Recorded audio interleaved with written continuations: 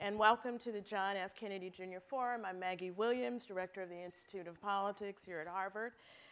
Our discussion tonight will focus on a critical foreign policy issue, the nature of the rift between Iran and Saudi Arabia, its impact on Middle East politics, and its implications for American diplomacy. Dr. Meghan O'Sullivan is our moderator this evening, and it is always a pleasure to introduce a former IOP fellow. So welcome. Dr. Sullivan is a Middle East expert in the development of U.S. strategic policy for the region, as well as for other countries in times of crises. Her advice is sought and valued at the highest levels of government. In her career as a senior foreign policy strategist, during which she earned the highest honors for civilian service at both the State Department and Pentagon, Professor O'Sullivan served as vice chair of the All-Party Talks in Northern Ireland in 2013. She was special assistant to President George W. Bush and deputy national security advisor for Iraq and Afghanistan, helping run policy reviews for those countries. Dr. Sullivan served in Iraq in 2008 to help shape the security and the strategic framework agreements between the U.S. and Iraq.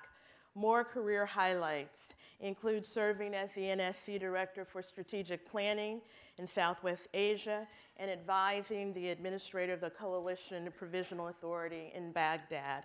She is a prolific author of books and articles on American foreign policy. She's also a columnist for Bloomberg View and a member of the Council on Foreign Relations, the Trilateral Commission, and the Absent Strategy Group. She now serves as the Jean Kirkpatrick Professor of Practice of International Affairs, a member of the board of the Belfer Center for Science and International Affairs here at the Kennedy School. I must admit to leaving out a good deal of Dr. Sullivan's experience and accomplishments as a foreign policy leader, so I may move more quickly to have the privilege of presenting Dr. Meghan O'Sullivan. Thank you, Meghan. Thank you very much, Maggie. Good evening, everyone, and thank you for joining us here for an event which I think will prove to be interesting and memorable. I personally have just returned from the region. I just spent 2 weeks in the Middle East and a week of that in Saudi Arabia. And I can say that this question of the relationship or the competition between Iran and Saudi Arabia really animates so much of the discussion happening in so many parts of the region. And I would say that it's not all negative. One place that I visited with some of my colleagues here was Israel. And in Israel, there was some sense that this dynamic has created some strategic opportunities for the country of Israel. But then on the other hand, in other parts of the Arab world, you find that people feel that this competition is not being appreciated by Washington and the United States, and that the focus on Iran is not being understood as a driving factor, and therefore you feel a growing gap between the United States and some of its more traditional Arab partners. So again, this issue that we're going to discuss tonight is animating these conversations, strategy, and expectations. And tonight we have two fantastic people with us to discuss this problem from real depth of expertise. We have Bernard Haykel, who is a professor of Near Eastern Studies at Princeton University. He's also the director of the Institution for Transregional Study of Contemporary Middle East, North Africa, and Central Asia. Bernard writes on a wide variety of issues related to our conversation tonight. He writes about Islam, about politics, about history, informed by philosophy, geography, all types of issues. But I would say one of the areas that so many people go to him for is his expertise on Saudi Arabia. So we're very glad to have him with us tonight. We're also very pleased to have Karim Sadjapour immediately to my left. And Karim is a senior associate for the Middle East program at the Carnegie Endowment for International Peace.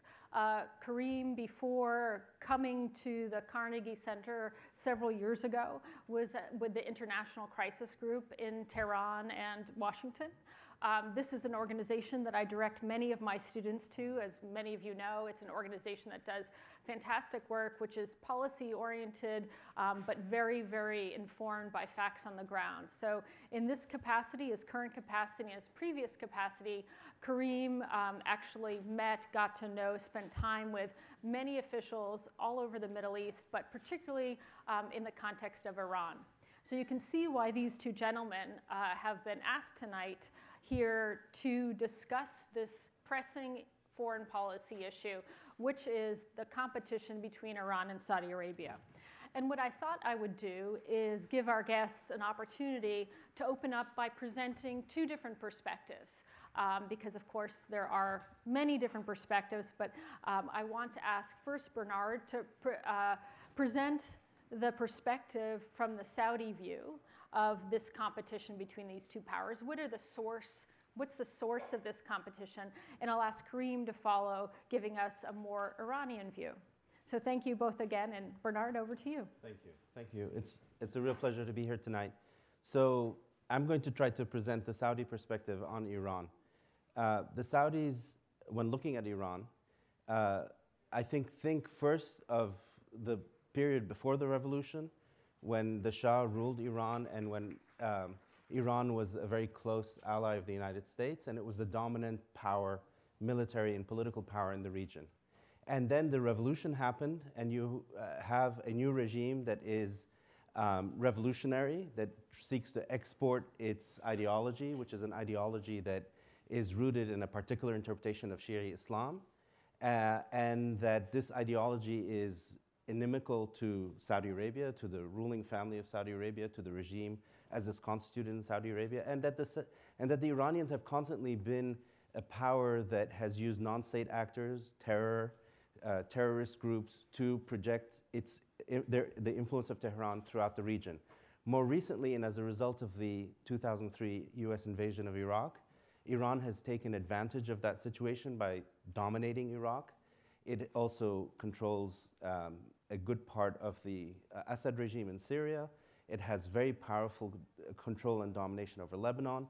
And even more recently, it has developed strong ties and links to Yemen, where it has allied itself with the Houthis. So from the Saudi perspective, they look at Iran and they see a noose that is forming all around the kingdom, with the Iranians using primarily non-state actors to project influence and power, and that it's a destabilizing force, Iran that is, and that it is one that is now being rewarded by the United States, despite the fact that it's this revolutionary destabilizing force, and the Saudis don't like this at all, and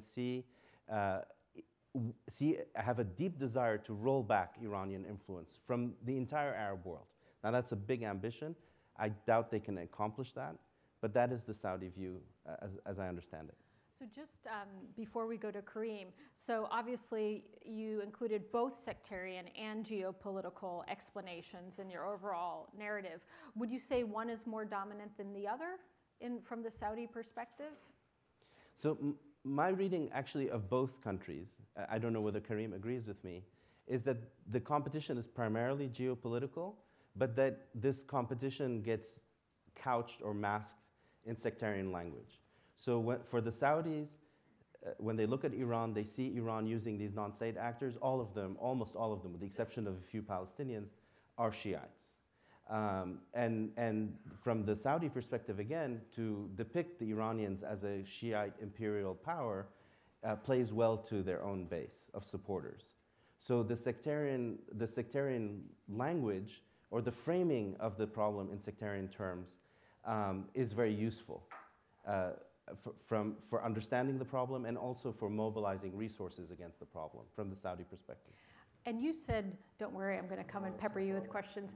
You said that the Shia ideology was inimical to the Saudi regime. Could you say a little bit more? Because not everyone in here may have a full understanding of the difference between the Sunni and the Shia ideology. So the Islamic Republic of Iran is founded on a doctrine called the doctrine of the guardianship of the jurist, Wilayat al-Faqih. This is a particular interpretation of Shiism that Ayatollah Khomeini, the leader of the revolution, developed from 1970. And this is a revolutionary ideology that argues that a jurist, a religious scholar, is ultimately the ruler of not just Iran, but of the entire Muslim world. And that and Khomeini was that scholar, and now Khamenei is that scholar, the supreme leader of Iran. And so the Saudis, and this scholar, whether it's Khomeini or Khamenei, have often used this ideology to project their influence. So, for instance, let's take the example of Hezbollah in Lebanon. To be a fighting member of Hezbollah in Lebanon, you have to believe in this ideology. So the Saudi and also the Iranians have used their followers to foment demonstrations in Mecca during the Hajj on multiple occasions. The Nimr al-Nimr, the cleric that the Saudis just executed, was an adherent to this ideology. So for them, this is a way of interpreting Islam from the Saudi perspective. This is a way of interpreting Islam that basically puts Iran in the driver's seat, not only of the region, but actually of the entire Muslim world. Okay, thank you very much for that. And Karim, turning to you, and I might ask you also, maybe before you present the Iranian perspective, just comment on the ideological piece that Bernard just elucidated, because Bernard, correct me if I'm wrong, but what I'm hearing from you is that what the Saudis object to is the ideology of marrying this religion with governance, this mode of government, which is different than finding Shiism as a doctrinal issue being incompatible. It's the Vlad al-Faqih that is a problem from the Saudi perspective, which is not the same thing as being a Shia. That's correct. Yeah, that's correct. In fact, the Saudis don't generally have problems with the other form of Shiism, which is a quietist form that shuns politics on principle. Right, which is the Ayatollah Sistani Correct. in Iraq. That's the Ayatollah Sistani model. Okay, great. Before we dig too much further in that direction, Karim, if you want to comment on that distinction, governance and religion, and then if you could give us the Iranian perspective of this competition. Sure. First, it's really an honor to be here. I see a lot of friendly faces, too numerous to name, and Bernie actually was the first one to take me with him to Saudi Arabia about 10 years ago, so he's my marja in all matters Saudi Arabia. I always tell people that, well, first let me take a step back. There's an African proverb I love, which I think nicely captures the Iran-Saudi conflict, which says, when two elephants fight, it's the grass that suffers. And we see that you look at the most bloody conflicts in today's Middle East, almost all of them have elements of this Iran-Saudi conflict. And I would say there's three parts to it. Obviously, sectarian, Sunni, Saudi Arabia versus Shiite Iran, ethnic, Persian, Iran, Sunni, Saudi Arabia, and geopolitical. And because we're here at the house that Joe Nye built, the way I've been thinking about it is that the ethnic and sectarian aspects is the soft conflict between the two countries. They're always going to be different in that respect. They're always going to be rivals, competitors, the same way that France and Germany are rivals and competitors, China and Japan, Brazil and Argentina, that's always going to exist. But it doesn't always have to manifest itself in these bloody conflicts. And so the geopolitical is the hard conflict between the two sides. And when that is activated, it's very dangerous because it activates these two soft conflicts, the sectarian and ethnic. And to the outside world, it's then perceived as these primordial conflicts, as President Obama referred to it in his State of the Union speech. And when you read the Iranian press, there's this kind of unvarnished Persian chauvinism you read, and I've noticed this not even among the hardline Iranian press, but among very sophisticated Iranian diaspora, the way they talk about Gulf Arab Saudis in particular, and likewise among very educated Saudis. You hear the way they talk about Shiites. And the paradox is that I think that the Persians, as I said, they feel this cultural chauvinism towards Gulf Arabs. I think the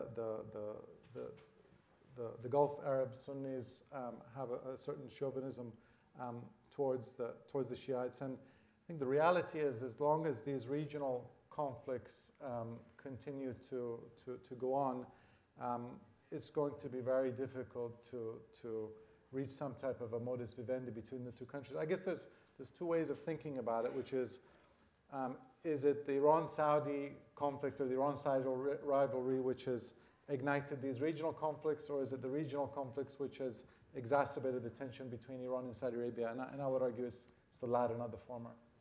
If we were in Tehran sitting down with the supreme leader and asking him about Iran's relationship or lack thereof with Saudi Arabia, how would he explain it? We heard from Bernard, the perception from the Saudis. How would a senior Iranian official or the supreme leader describe Saudi Arabia to us?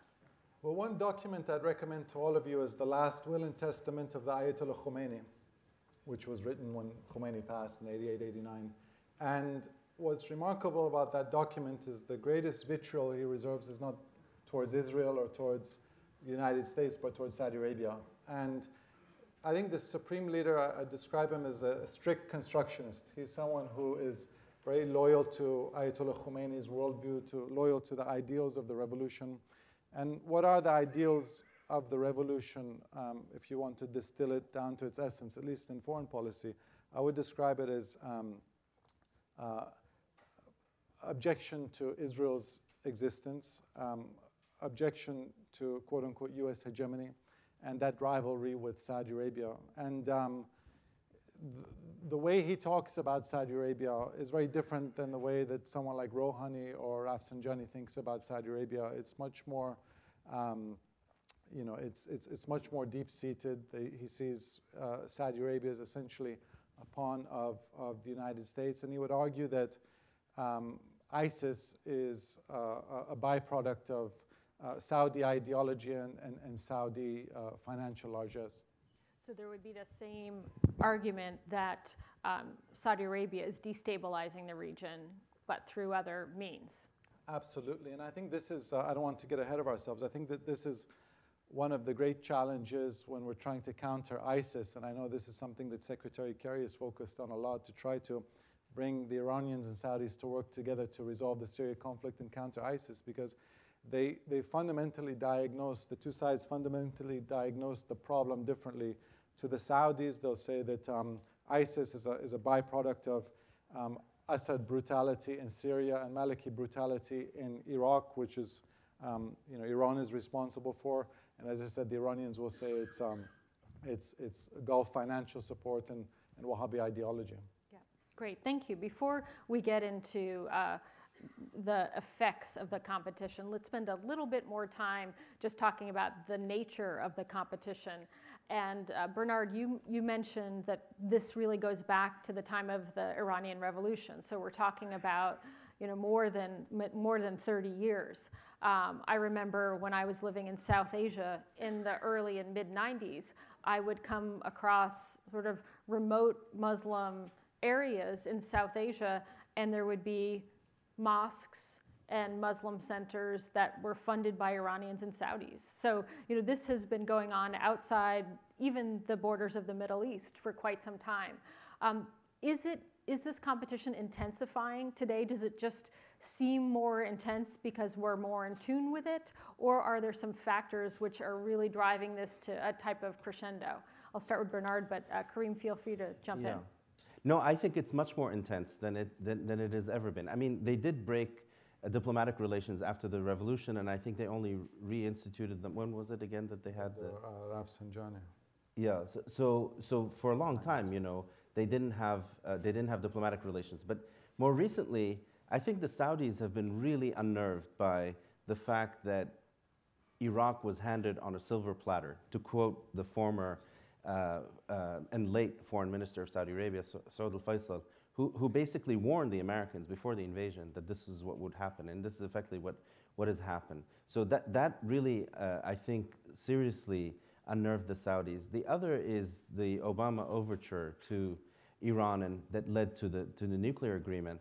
The king of Saudi Arabia is someone who is now about 80 years old. He remembers a time when the big friend and ally of the United States was Iran. And since the revolution, the big friend and ally of the United States has been Saudi Arabia. And he does not want to go back to a time when Iran becomes again the big sort of strong policeman of the United States, especially as the United States is retreating from the region, or at least claiming to retreat from the region, pivoting towards the east and that sort of thing. So I think the Saudis really are very, very worried and have ratcheted up the tenor and the intensity of the conflict and the tension with the Iranians. I think as a result of what's happened in Iraq first, and more recently the nuclear agreement. And you can see this ratcheting of the tension in Lebanon. For instance, today, Right. or I think just a couple of days ago, the Saudis decided, they were going to stop paying a promise to the Lebanese to fund and arm the Lebanese army because the Lebanese chose not to side with the Saudis by condemning the burning of the Saudi embassy and Saudi consulate in Iran. Yep. So I think Bernie is absolutely right. And during the 80s, the Saudi Arabia and Iran had a very acrimonious relationship because Saudi Arabia was essentially bankrolling Saddam Hussein during the Iran-Iraq War. During the 90s, when there wasn't tremendous amount of regional turmoil, everything's relative. In the Middle East, there was the Gulf War, first Gulf War, but the two sides had they had kind of a cold modus vivendi between them. As I said, Hashemi Rafsanjani is someone who believed in that rapprochement with Saudi Arabia. And now, as a result of these conflicts, I think that's really what's exacerbated things. But going back to the first question you asked Bernie about who wants which conflict, I would say that if you're Saudi Arabia and you're in a region which is, 85% Sunni, the sectarian conflict is the one you want.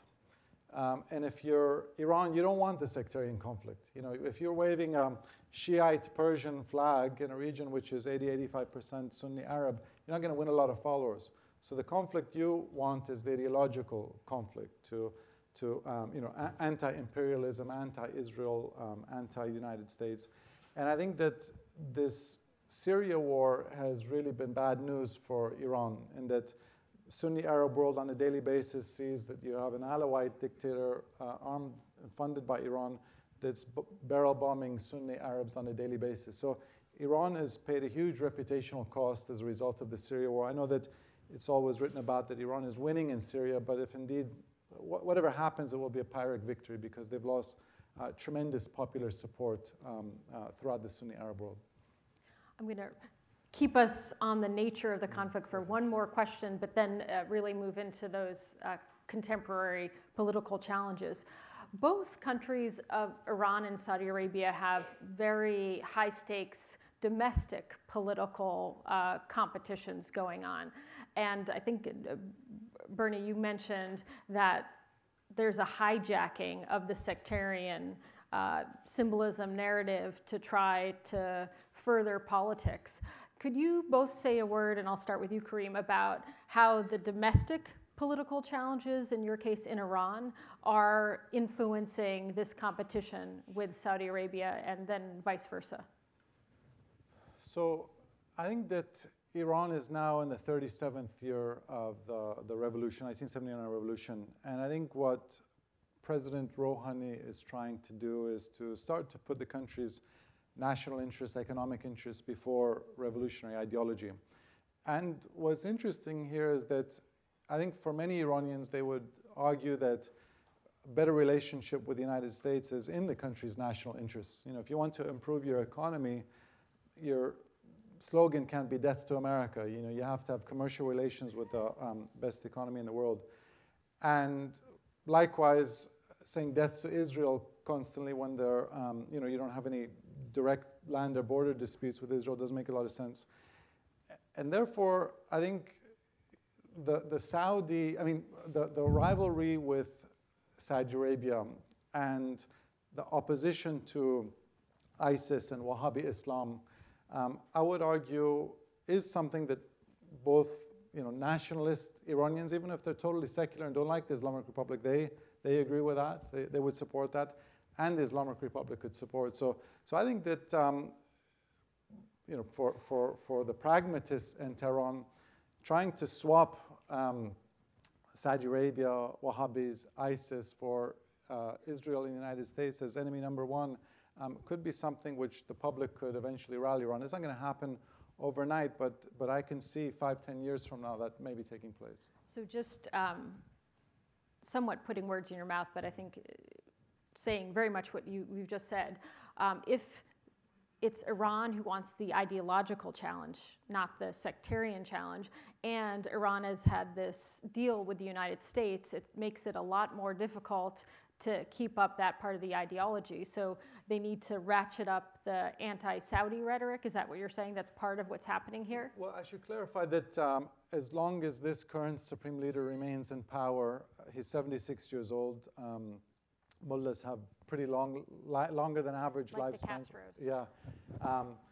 I think that he's not going to change his worldview, so that hostility towards the U.S., toward Israel will remain. But I think that if we look on the horizon, and it may be a long time, maybe 10, 15, 20 years, but as Iran starts to become more of a nation rather than a cause, as Henry Kissinger put it, right. I think that the rivalry with Saudi Arabia and competition with Saudi Arabia makes more sense in the context of Iran's national interests rather than death to America, death to Israel, which is an interest of the Islamic Republic, but I wouldn't argue it's an Iranian national interest. Okay, thank you. Bernard, could you say a little bit about the domestic politics in Saudi Arabia and how this is affecting things? I heard some people after the execution of Sheikh Nimrah saying, oh, this was done, executing this very senior high-profile Shia cleric because it was trying to distract, Saudi Arabia was trying to distract the world and its people from domestic problems. Do you think there's validity to that or not necessarily? No, I don't buy that argument. You have to remember that when Saudi Arabia in January, I think it was January 2nd, executed Nimr and 3 other Shiites, there were 43 other Sunnis who were also executed, many of whom were serious ideologues of, mainly Al-Qaeda actually, but ISIS had adopted some of them. To kill that many Sunnis and not to kill or not to execute Shiites who were also advocating violence and advocating the toppling of the regime. And after all, Nimr was captured in a gunfight with armed men with him. Firstly, it would have sent a strange message to your own population. And I think this actually brings out something very important, which is that the Saudi monarchy, we think of it as authoritarian, and it is, but it is actually responsive to its people. It has to be. It's aware of what's going on domestically. And the domestic population is, I don't know if irate, apoplectic about what's going on in both Iraq and in Syria. The daily brutality against Sunnis in Syria, in particular where you have starvation and in towns that are actually being encircled by Hezbollah and Iranian Revolutionary Guard Corps commanders. This is something that plays very badly in the kingdom, and there's a lot of pressure on the leadership to do something about it. So the Saudi leaders are having to respond to that pressure. And of course, they see Iran as behind what's going on in Syria and what's going on also in Iraq. So that's one pressure that comes in from the domestic aspect of society. The other is that the Saudi leadership is talking that there are economic problems, very serious economic problems domestically, and that they have to diversify their economy and they have to change the nature of the deal that they have with their own population. The whole system of entitlements is going to have to be renegotiated. And that has to do with oil and the price of oil, because we are at a moment when oil has gone down by 70% in its price, and this is creating tremendous pressure domestically, but it's also creating pressure in Iran. And so there's this other aspect of the competition with Iran that has to do with oil and the price of oil. And that's one that we should not ignore. Great. Let's talk about that for a moment, not only because it's one of my main interests, but getting to the effects of the competition. So actually, when I was in Saudi Arabia just 10 days or so ago, there was this announcement of this potential deal between Saudi Arabia, Russia, Qatar, and Venezuela to rein in production. And there were some talk about maybe the Iranians would come on board or not. To what extent could this economic pressure actually lead these two countries to overcome their political differences? I'm skeptical, but I want the two of you to convince me if you feel otherwise.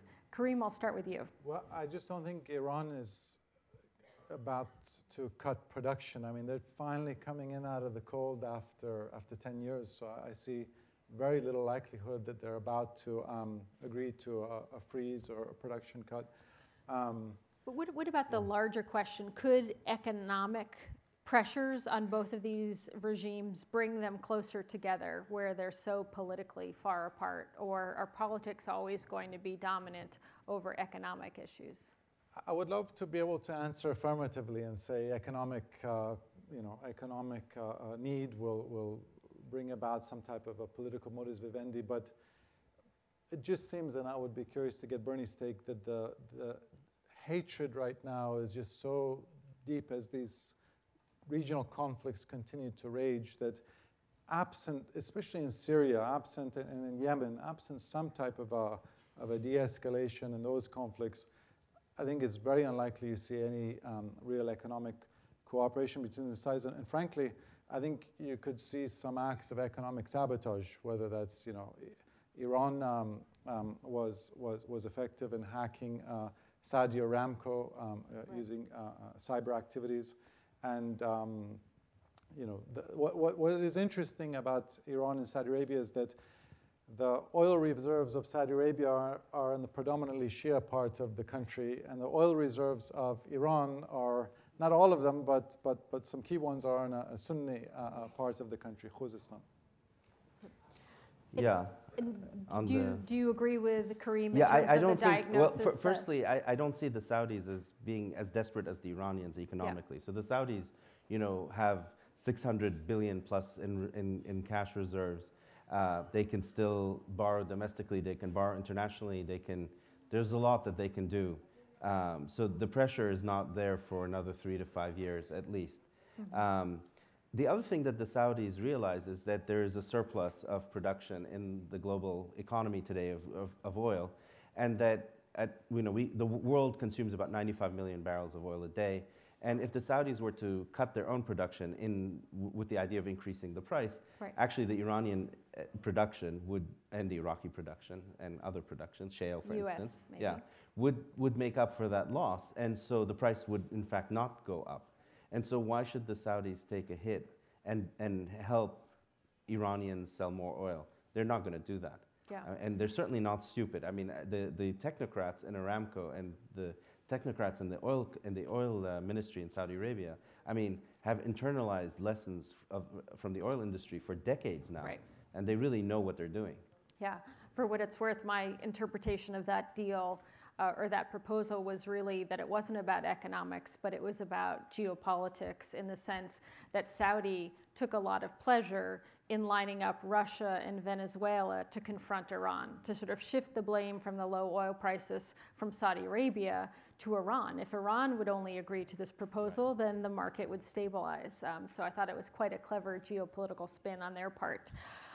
Let's talk about what the implications of this rivalry are for just the overall situation in the region, and particularly for outside powers.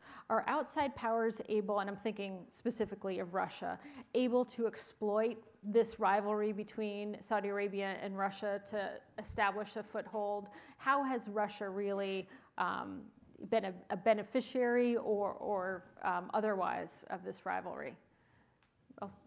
Yeah, I'm not sure. I mean, the Russians have taken advantage of the situation in Syria, but they basically came in to save Assad's skin, because it looked very much like he was going to lose, and have now, as it were, they have skin in the game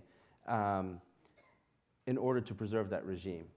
From the Saudi perspective, the Russians and the Iranians, as far as politics is concerned, are very much on the same page, and they're one camp because they are in favor of keeping Assad in power.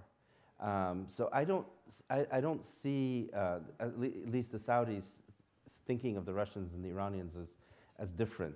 And I think the Russians got involved not so much because of the rivalry between Iran and Saudi Arabia, but rather because the United States gave them an opening. It gave the Russians an opening in Syria in particular, and didn't stop, didn't do what needed doing, especially once the chemical weapons were used by the Assad regime. Yeah.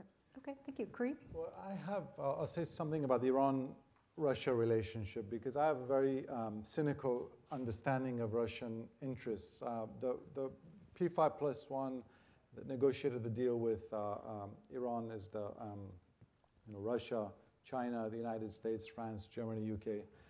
I think 5 of those countries, apart from Russia, are actually, it's in their interest to see Iran emerge from economic isolation, and in their interest to see a more kind of pragmatic, moderate Iran eventually emerge. And I would put the United States in that category as well.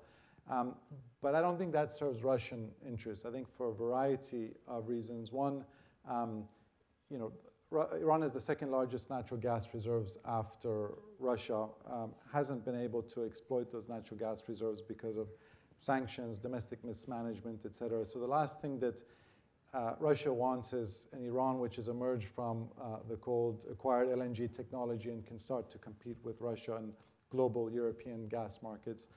2, I think that there is a Russian understanding of the fact that there's 1 million Iranians living in the United States, probably some in this room tonight. There's probably hundreds of Iranians that choose to go and live in Russia. It's not I would argue that it's probably one of the least popular countries from a popular perspective in Iran. So the day when Iran starts to put its national interests before revolutionary ideology, I think you'll start to see a much the alliance that currently exists right now between Russia and Iran won't make as much sense. And I think that Russia has benefited a lot from Iranian oil being off the market and the risk premium of Iranian risk premium of oil prices remaining high because of the unresolved nuclear issue with Iran.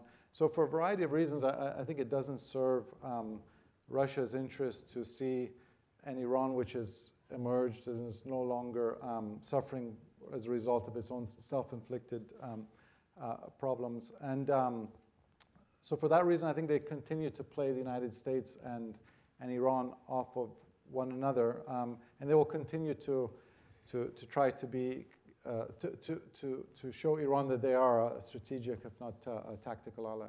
Okay, I'm going to ask 2 quick questions before we go to the audience. So start thinking about those of you who would like to get up and pose a question to our guests.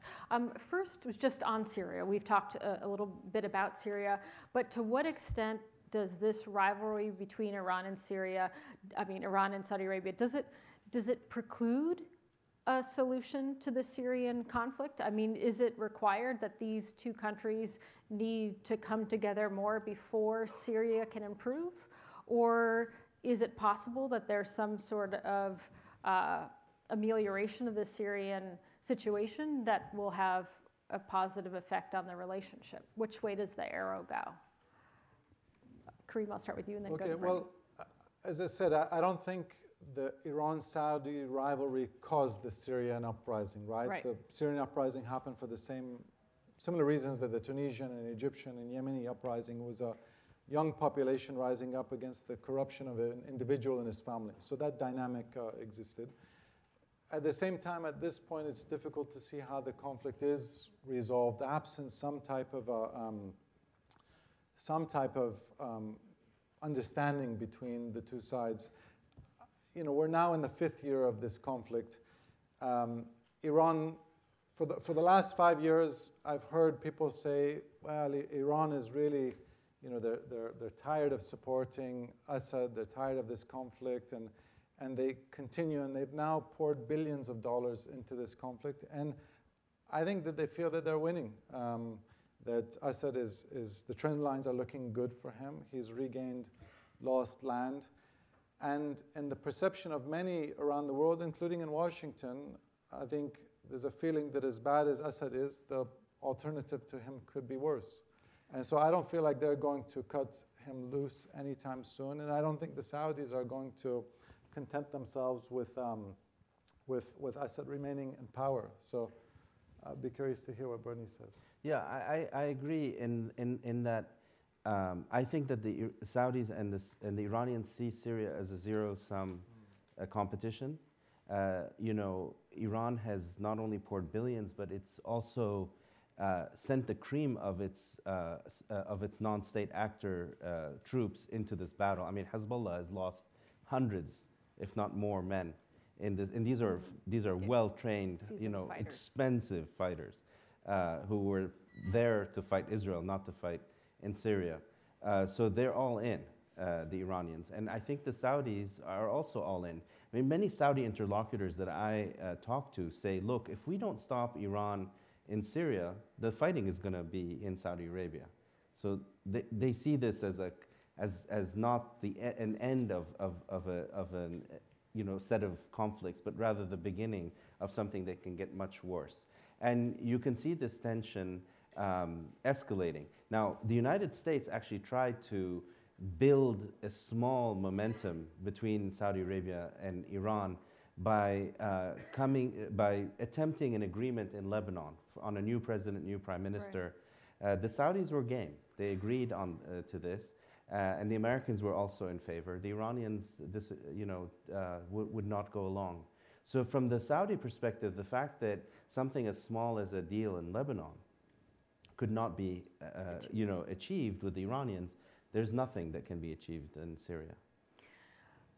Clear, if depressing. So again, I'm going to ask people if you'd like to ask a question, please. There are 4 microphones. Just going to ask our guests while people are lining up. Put on your American policymaker hats. What should the American stance be regarding these two countries? Does America have a more natural partner or ally in this pair? Is it better for America to stay out of this completely? What's the right stature for the U.S. to take? Karim and then Bernie, and we've got lots of people, so I'll just ask you to be snappy. Sure. I mean, a lot of op-eds have been written that the United States needs to replace Saudi Arabia with Iran as America's chief ally in the Persian Gulf. I think the reality is that Saudi Arabia's leaders want to remain allied with the United States, and Iran's leaders continue to chant death to America. So you can't force someone to be your ally if they're not interested in doing that. But President Obama used the term equilibrium. He's been trying to bring about an equilibrium between Iran and Saudi Arabia and the United States. It's probably produced more disequilibrium than equilibrium. But I think like the Israeli-Palestinian conflict, you have to keep trying to bring about some type of modus vivendi between the two countries. I wish there was a more hopeful Better parallel analogy, you could have used. But Bernie, on this note? Yeah, I mean, I would, as an American policymaker, I would try to get them to sit at a table and try to achieve small agreements between them, if possible. I mean, the Lebanon case was a good start, and they shouldn't just stop because of it.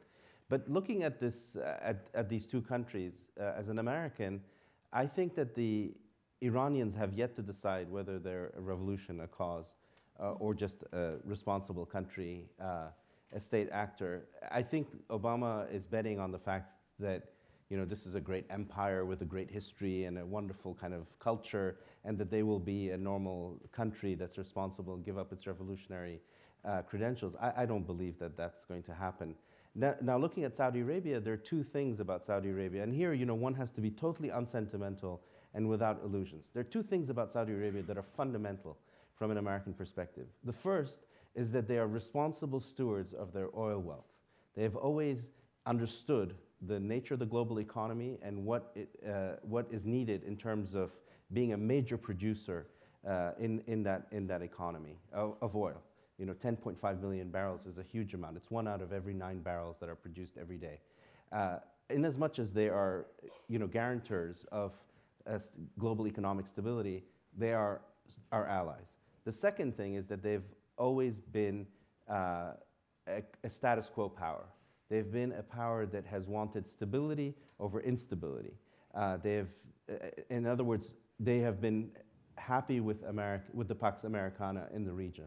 The Yemen war is where things are now, I see, changing in that equilibrium, or in that way Saudi Arabia has behaved traditionally. So in as much as they're a status quo power, unlike Iran, they're also a natural ally of the United States. Great, thank you very much. Let's turn to the audience. I think everyone knows the rules. Please introduce yourself and please ask a question rather than make a long interjection or statement.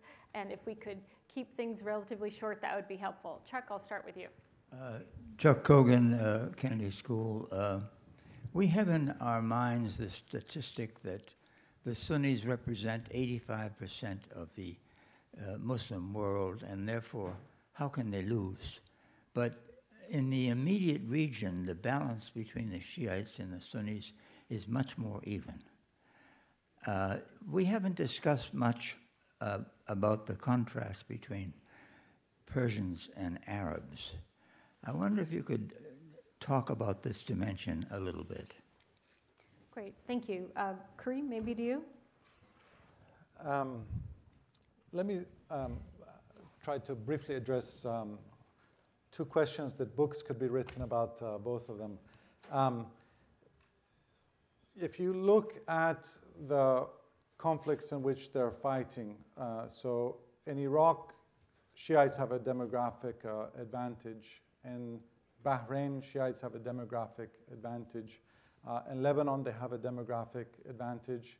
In Syria, they don't. So in several of the conflicts in which they're fighting, the numbers do stack up for Iran.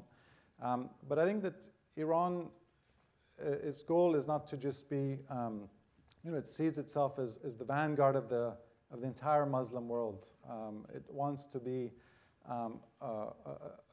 in this competition between Iran and Saudi Arabia. I won't use the word hegemony, but for regional power and influence, it wants to be able to transcend that Arab, Persian, Sunni, Shia sectarian divide. And I think that in some of these conflicts, especially the Syrian ones, as I mentioned, they're doing well in their hard power, but they've lost tremendous amounts in terms of soft power. The Persian, Arab, and in particular, you have to talk about the Persian Gulf Arab divide. I think that Persian nationalism, Iranian nationalism, has been a double-edged sword. I mean, if you look at today's Middle East, you have many countries which are totally unraveling, and that national identity is unraveling. What does it mean to be Syrian nowadays? What does it necessarily mean to be Lebanese, or what does it mean to be Yemeni? On the other hand, you have, I would argue, 3-4 countries, Iran, Egypt, Turkey, Israel, that do have extremely strong national identities. But there's a wonderful quote, I think it's from Orwell, about the difference between patriotism and nationalism. And he said that patriots are proud of their country for what it does, and nationalists are proud of their country no matter what it does. And in Iran, you really have a nationalism which runs the risk of getting into the country into trouble and overreaching. But Bernie knows Iran pretty well too. Yeah, I mean, I don't know. If you count Egypt and Turkey, then the numbers really don't stack up that much in favor of Shiites. In any case, I don't think that the populations or even the governments are functioning as Shiites or as Sunnis. This is, again, these sectarian terms are a cover that are instrumentalized when these governments want to use them for their purposes. I don't think that they, in and of themselves, dictate policy or dictate strategy.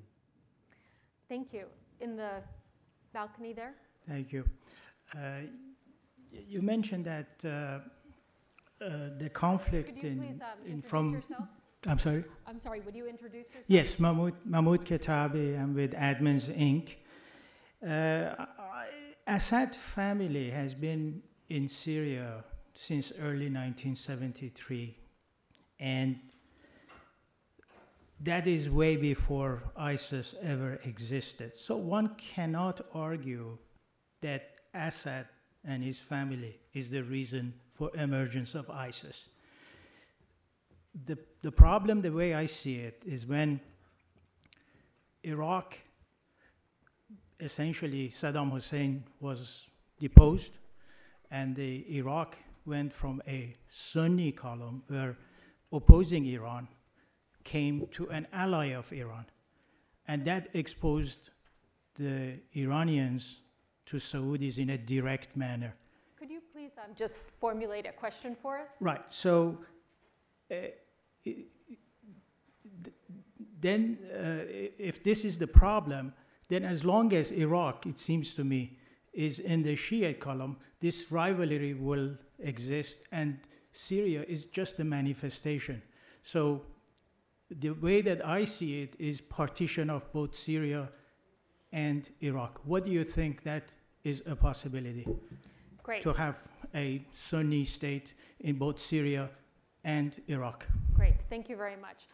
Bernie, maybe I'll Okay, pass that one to you. What's the prospect as partition as a solution for the conflict? Well, a Sunni state in Iraq and Syria would be landlocked, would have virtually no oil, and would be, a state that has none of the resources to be economically viable. So that's a non-starter for the Sunnis. The reason, one of the principal reasons for the emergence of ISIS, putting aside the American invasion and the destruction of the Iraqi state, is that Sunnis in both Iraq and in Syria, but also in other countries of the Arab world, feel disenfranchised. They feel that they have a right to rule, and they're being denied that right. And ISIS feeds off this sentiment of disenfranchisement. There are also other structural features. You have a demographic bubble, you have a history of brutal authoritarianism, economic deprivation, the internet and expectations because of social media and the internet. So there are many other reasons and factors that feed into this phenomenon. But at its root cause, it is the sense of disenfranchisement. And until Sunnis are enfranchised, are given a sense of power over their own territory, ISIS or something like it will remain a feature of Middle Eastern politics.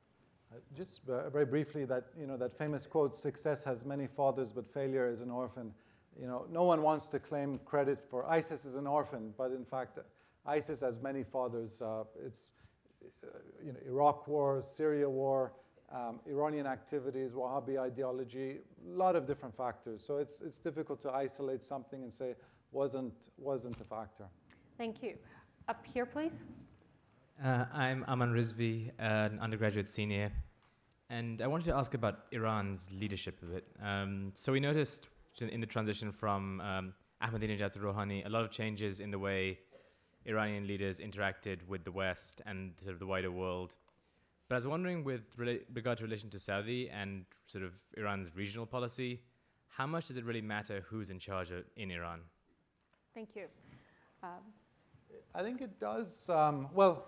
It matters who's leader. Doesn't necessarily matter who's president. The best example of that was during the 8 years of Mohammad Khatami. You had a president who was very progressive, certainly by Islamic Republic standards. His mantra was dialogue of civilizations, and yet Iran continued supporting Assad, Hezbollah continued supporting Palestinian Islamic Jihad. So it didn't change Iran's regional policies. Many would argue that's the domain of the Revolutionary Guards. I haven't seen tangible signs of change in Iranian regional policies since Rouhani has become president. But I personally believe this is a phase for Iran, and its current regional policies aren't a reflection of a national interest. It's a reflection of Islamic Republic's interests. And countries go through these phases, but over time I think there will be a correction. Thank you. Yes. Hey, my name is Hania Mohammadi. I'm a graduate student at Kennedy School. We talked about the internal incentives of both countries that caused basically this hard geopolitical conflict within these countries. I'm curious to hear about the role of other states, Western states, in this conflict, and how they incentivize by their policies these these two states to stay in these conflicts? What is the incentives outside these two countries? Either. I think that the United States, I mean, and correct me if I'm wrong, Karim, but my sense is that the United States really actually is quite as deeply bothered by the fact that there's a diplomatic breakdown and rupture between Iran and Saudi Arabia. It makes life for the United States more complicated rather than less. Also, the United States is involved in Yemen by arming the Saudis and also providing logistical and targeting support for the Saudis. And I think the Americans don't feel comfortable about that either. They feel that the Saudi involvement in the war in Yemen is one that is is a quagmire, frankly. It's a lot like fighting in Afghanistan. It's not something that, it's not a winnable war, and it's creating a humanitarian catastrophe that will redound to, and ultimately come back to haunt the United States because of its involvement with the Saudis in that war. So my sense, at least from the American perspective, that this is a really bad thing that has happened. I would agree with that. Yeah. Okay, thank you. Down here on the floor. Austin Federa, Public Radio International. Thank you both for sharing your thoughts tonight. For the first time in a long time, we were able to actually send reporters to Tehran recently. They found it surprisingly secular, surprisingly pro-Western in terms of Western media integration into the country. Even at these sort of famous Death to America rallies, people were saying, well, we don't necessarily mean death to America as much as we don't like US foreign policy. And that's a very different experience than you get inside Saudi Arabia. How much do these shifting internal dialogues play moving forwards, and how much of that actually has an influence up to the governmental level on their relations with the United States, or how that may change moving forwards? Yeah, I personally think that that dynamic you just described has existed for almost 20 years. I was based in Tehran in the early 2000s, and I remember reading, before I was even based there in the 90s, late 90s, all the news dispatches from Tehran were that the women's headscarves are going back, and The manto's getting shorter. The manto's getting shorter. I think it's what's that old joke that in the 1960s you could find far more communists in Paris than you could in Moscow. If people have lived under repressive theocracy for a long time, they, in contrast to much of the Arab world, Iranians don't romanticize about joining mosque and state. They romanticize about separating the two. And I certainly have noticed among reporters and tourists, almost invariably people who go to Iran, this will sound biased coming from me, but it seems that people invariably who go to Iran come back with a much more favorable impression than they did, and very positive about Iranians. And is often the opposite dynamic in Saudis. It's not often I hear people come back from Saudi Arabia and say, I really love Saudis. But I don't think that's necessarily a new dynamic, and it hasn't changed the political realities between the countries. At some point, when both countries are ruled by leadership which is perhaps more representative of popular views, you may see some shift, but I'd be curious what Bernie says.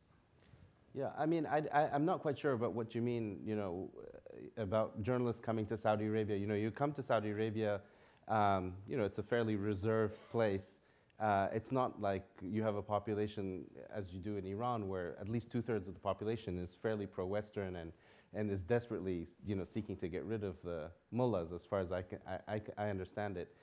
In Saudi Arabia, you don't hear death to America.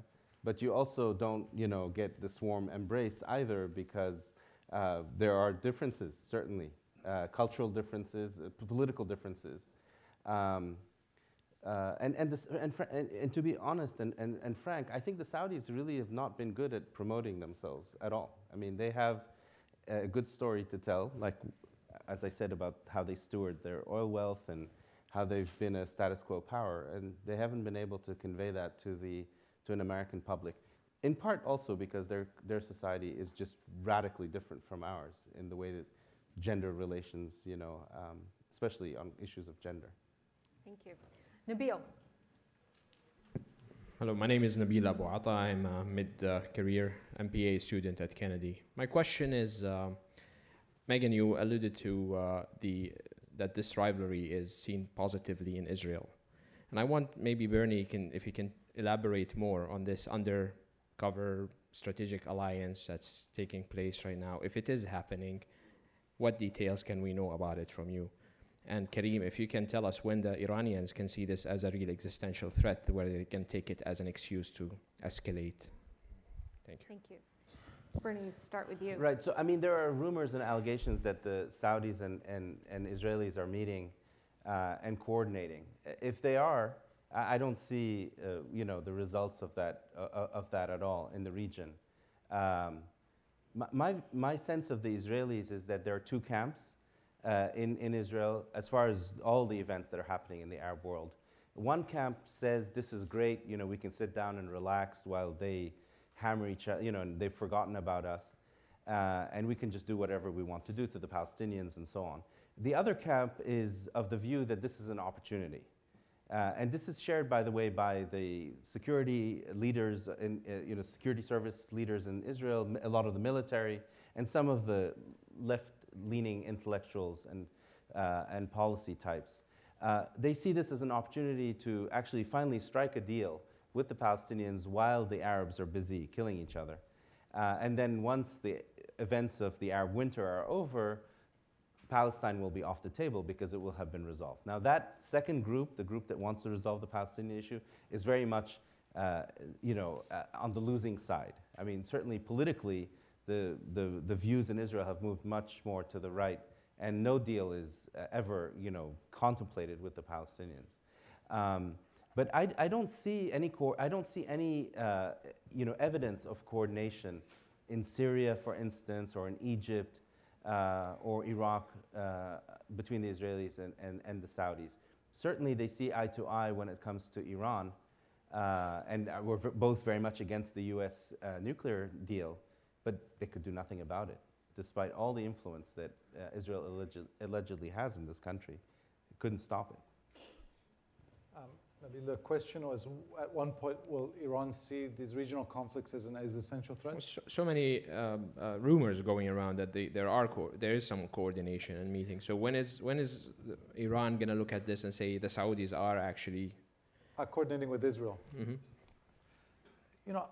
I don't think that poses, and I don't see any tangible signs that Iran is feeling existential angst. There's that quote from Trotsky that while dictatorships rule, their collapse appears inconceivable, and after they've fallen, their collapse appeared inevitable. At the moment, I feel like it's not conceivable for me to think about this regime collapsing in the coming years. Their economy was hemorrhaging on three fronts because of sanctions, the drop in oil prices, and Syria. Now that they've made the nuclear deal, I think that they will feel in the coming months and years a little bit less economic pressure. But I don't sense that externally, the biggest external threat was the United States. I think that threat has been removed. President Obama has sent numerous letters to Ayatollah Khamenei saying that we're no longer in the business of regime change. I don't feel like they feel that existential threat from the US, from Israel, from Saudi Arabia. And I would just add the final point, which is I've read from others that argue that they feel an existential threat from ISIS. I think, if anything, ISIS has been good for the Islamic Republic. We're talking about 30,000 Sunni guys in the middle of the desert. They don't pose an existential threat to a nation of 80 million, which is 90% Shiite. And they're going to be able to take down the Iranian government. And frankly, they make Assad look good, and they provided Iran a pretext to expand its influence in Iraq. So I think that ISIS has actually served Iranian interests fairly well. Interesting. Right, thank you. Ali. Hi, my name is Ali Wine. I'm a first-year MPP student at the Kennedy School.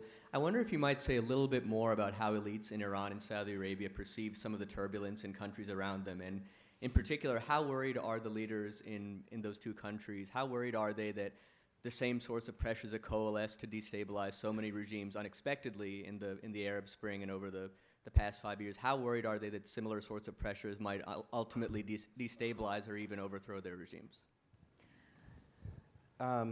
So I'll start by saying something about the Saudis. So, I think the Saudi population looks around and sees chaos in, parts of Egypt, certainly in Libya, in Yemen, in Syria, and Iraq, and doesn't want the same to happen at home. So the experience of the Arab Spring and then winter was to really send a shiver down the spine of the population, saying, we have too much to lose, we don't want this. So the elites obviously are aware of this and capitalize on the sentiment, but also you have to remember that the Saudi state is a very powerful state. It has remarkable abilities and capacities. One is the capacity to buy social peace through the system of entitlements that they have.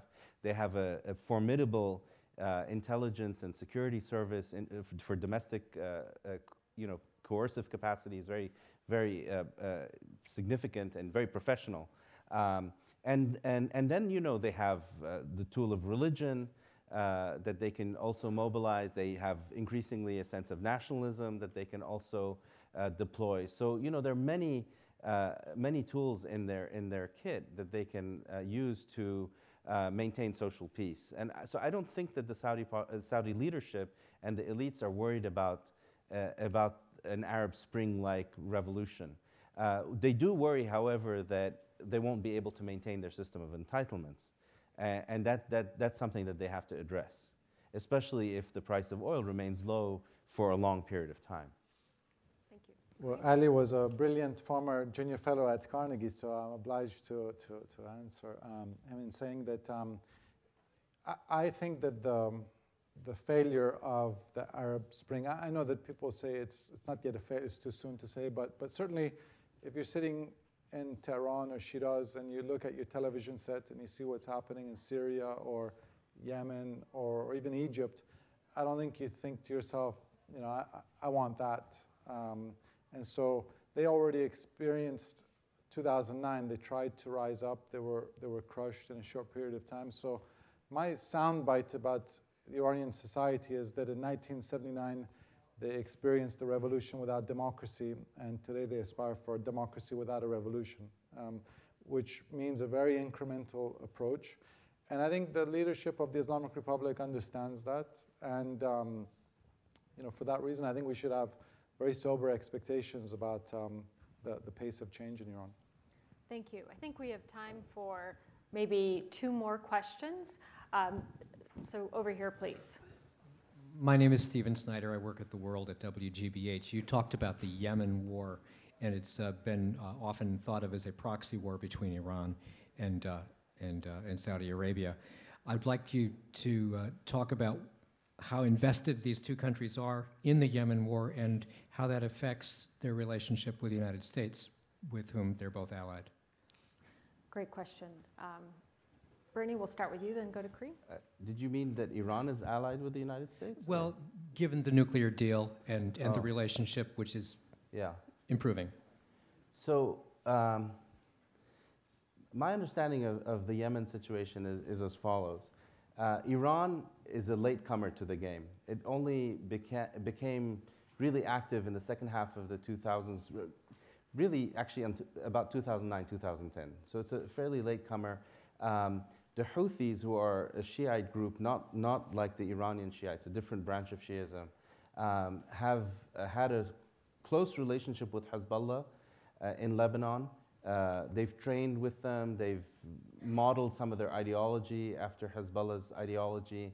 But the Iranian involvement is largely about to do with propaganda. There may be some financial flows, not proven.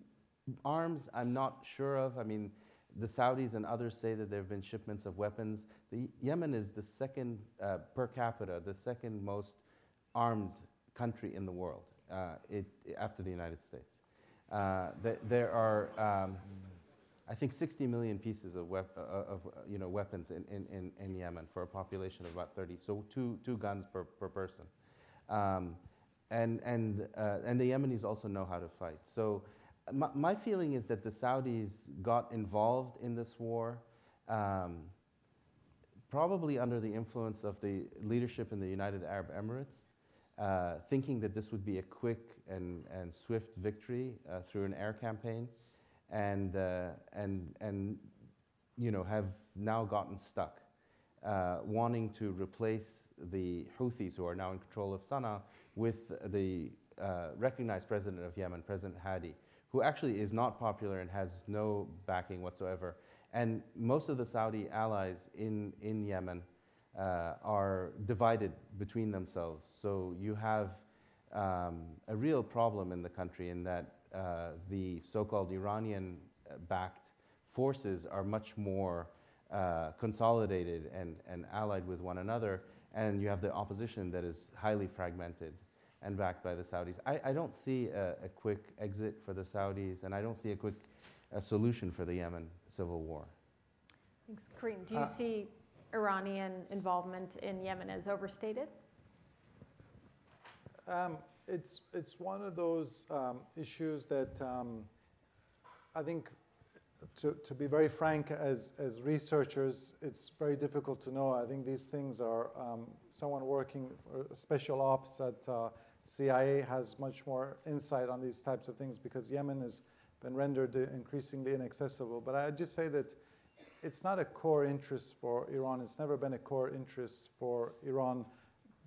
Far more Iranians have probably visited Thailand than have visited Yemen. And I hate to talk about things like this because we're talking about human beings, but you can see, as if there was ever some type of a broader geopolitical deal, Yemen would be low-hanging fruit for Iran. They'd say, okay, Saudi Arabia, lay off Syria.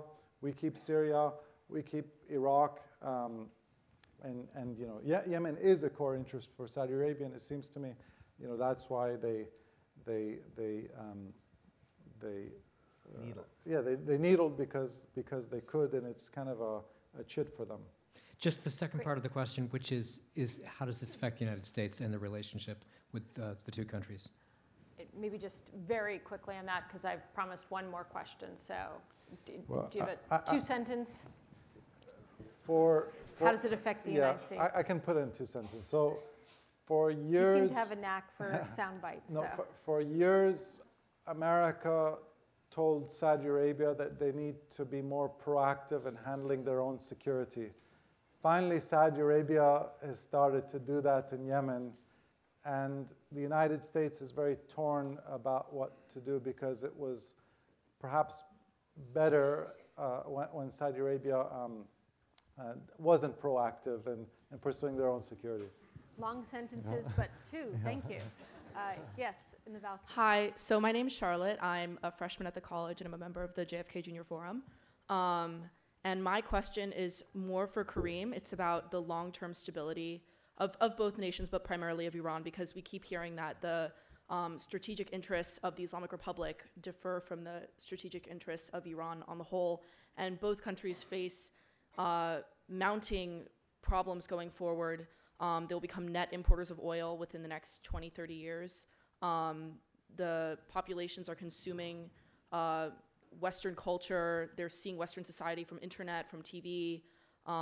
So do you see another sort of Arab Spring being realistic in the foreseeable future within Iran, even a complete revolution the other way? And do you see similar kinds of things happening in Saudi Arabia? I think we addressed that a little bit earlier.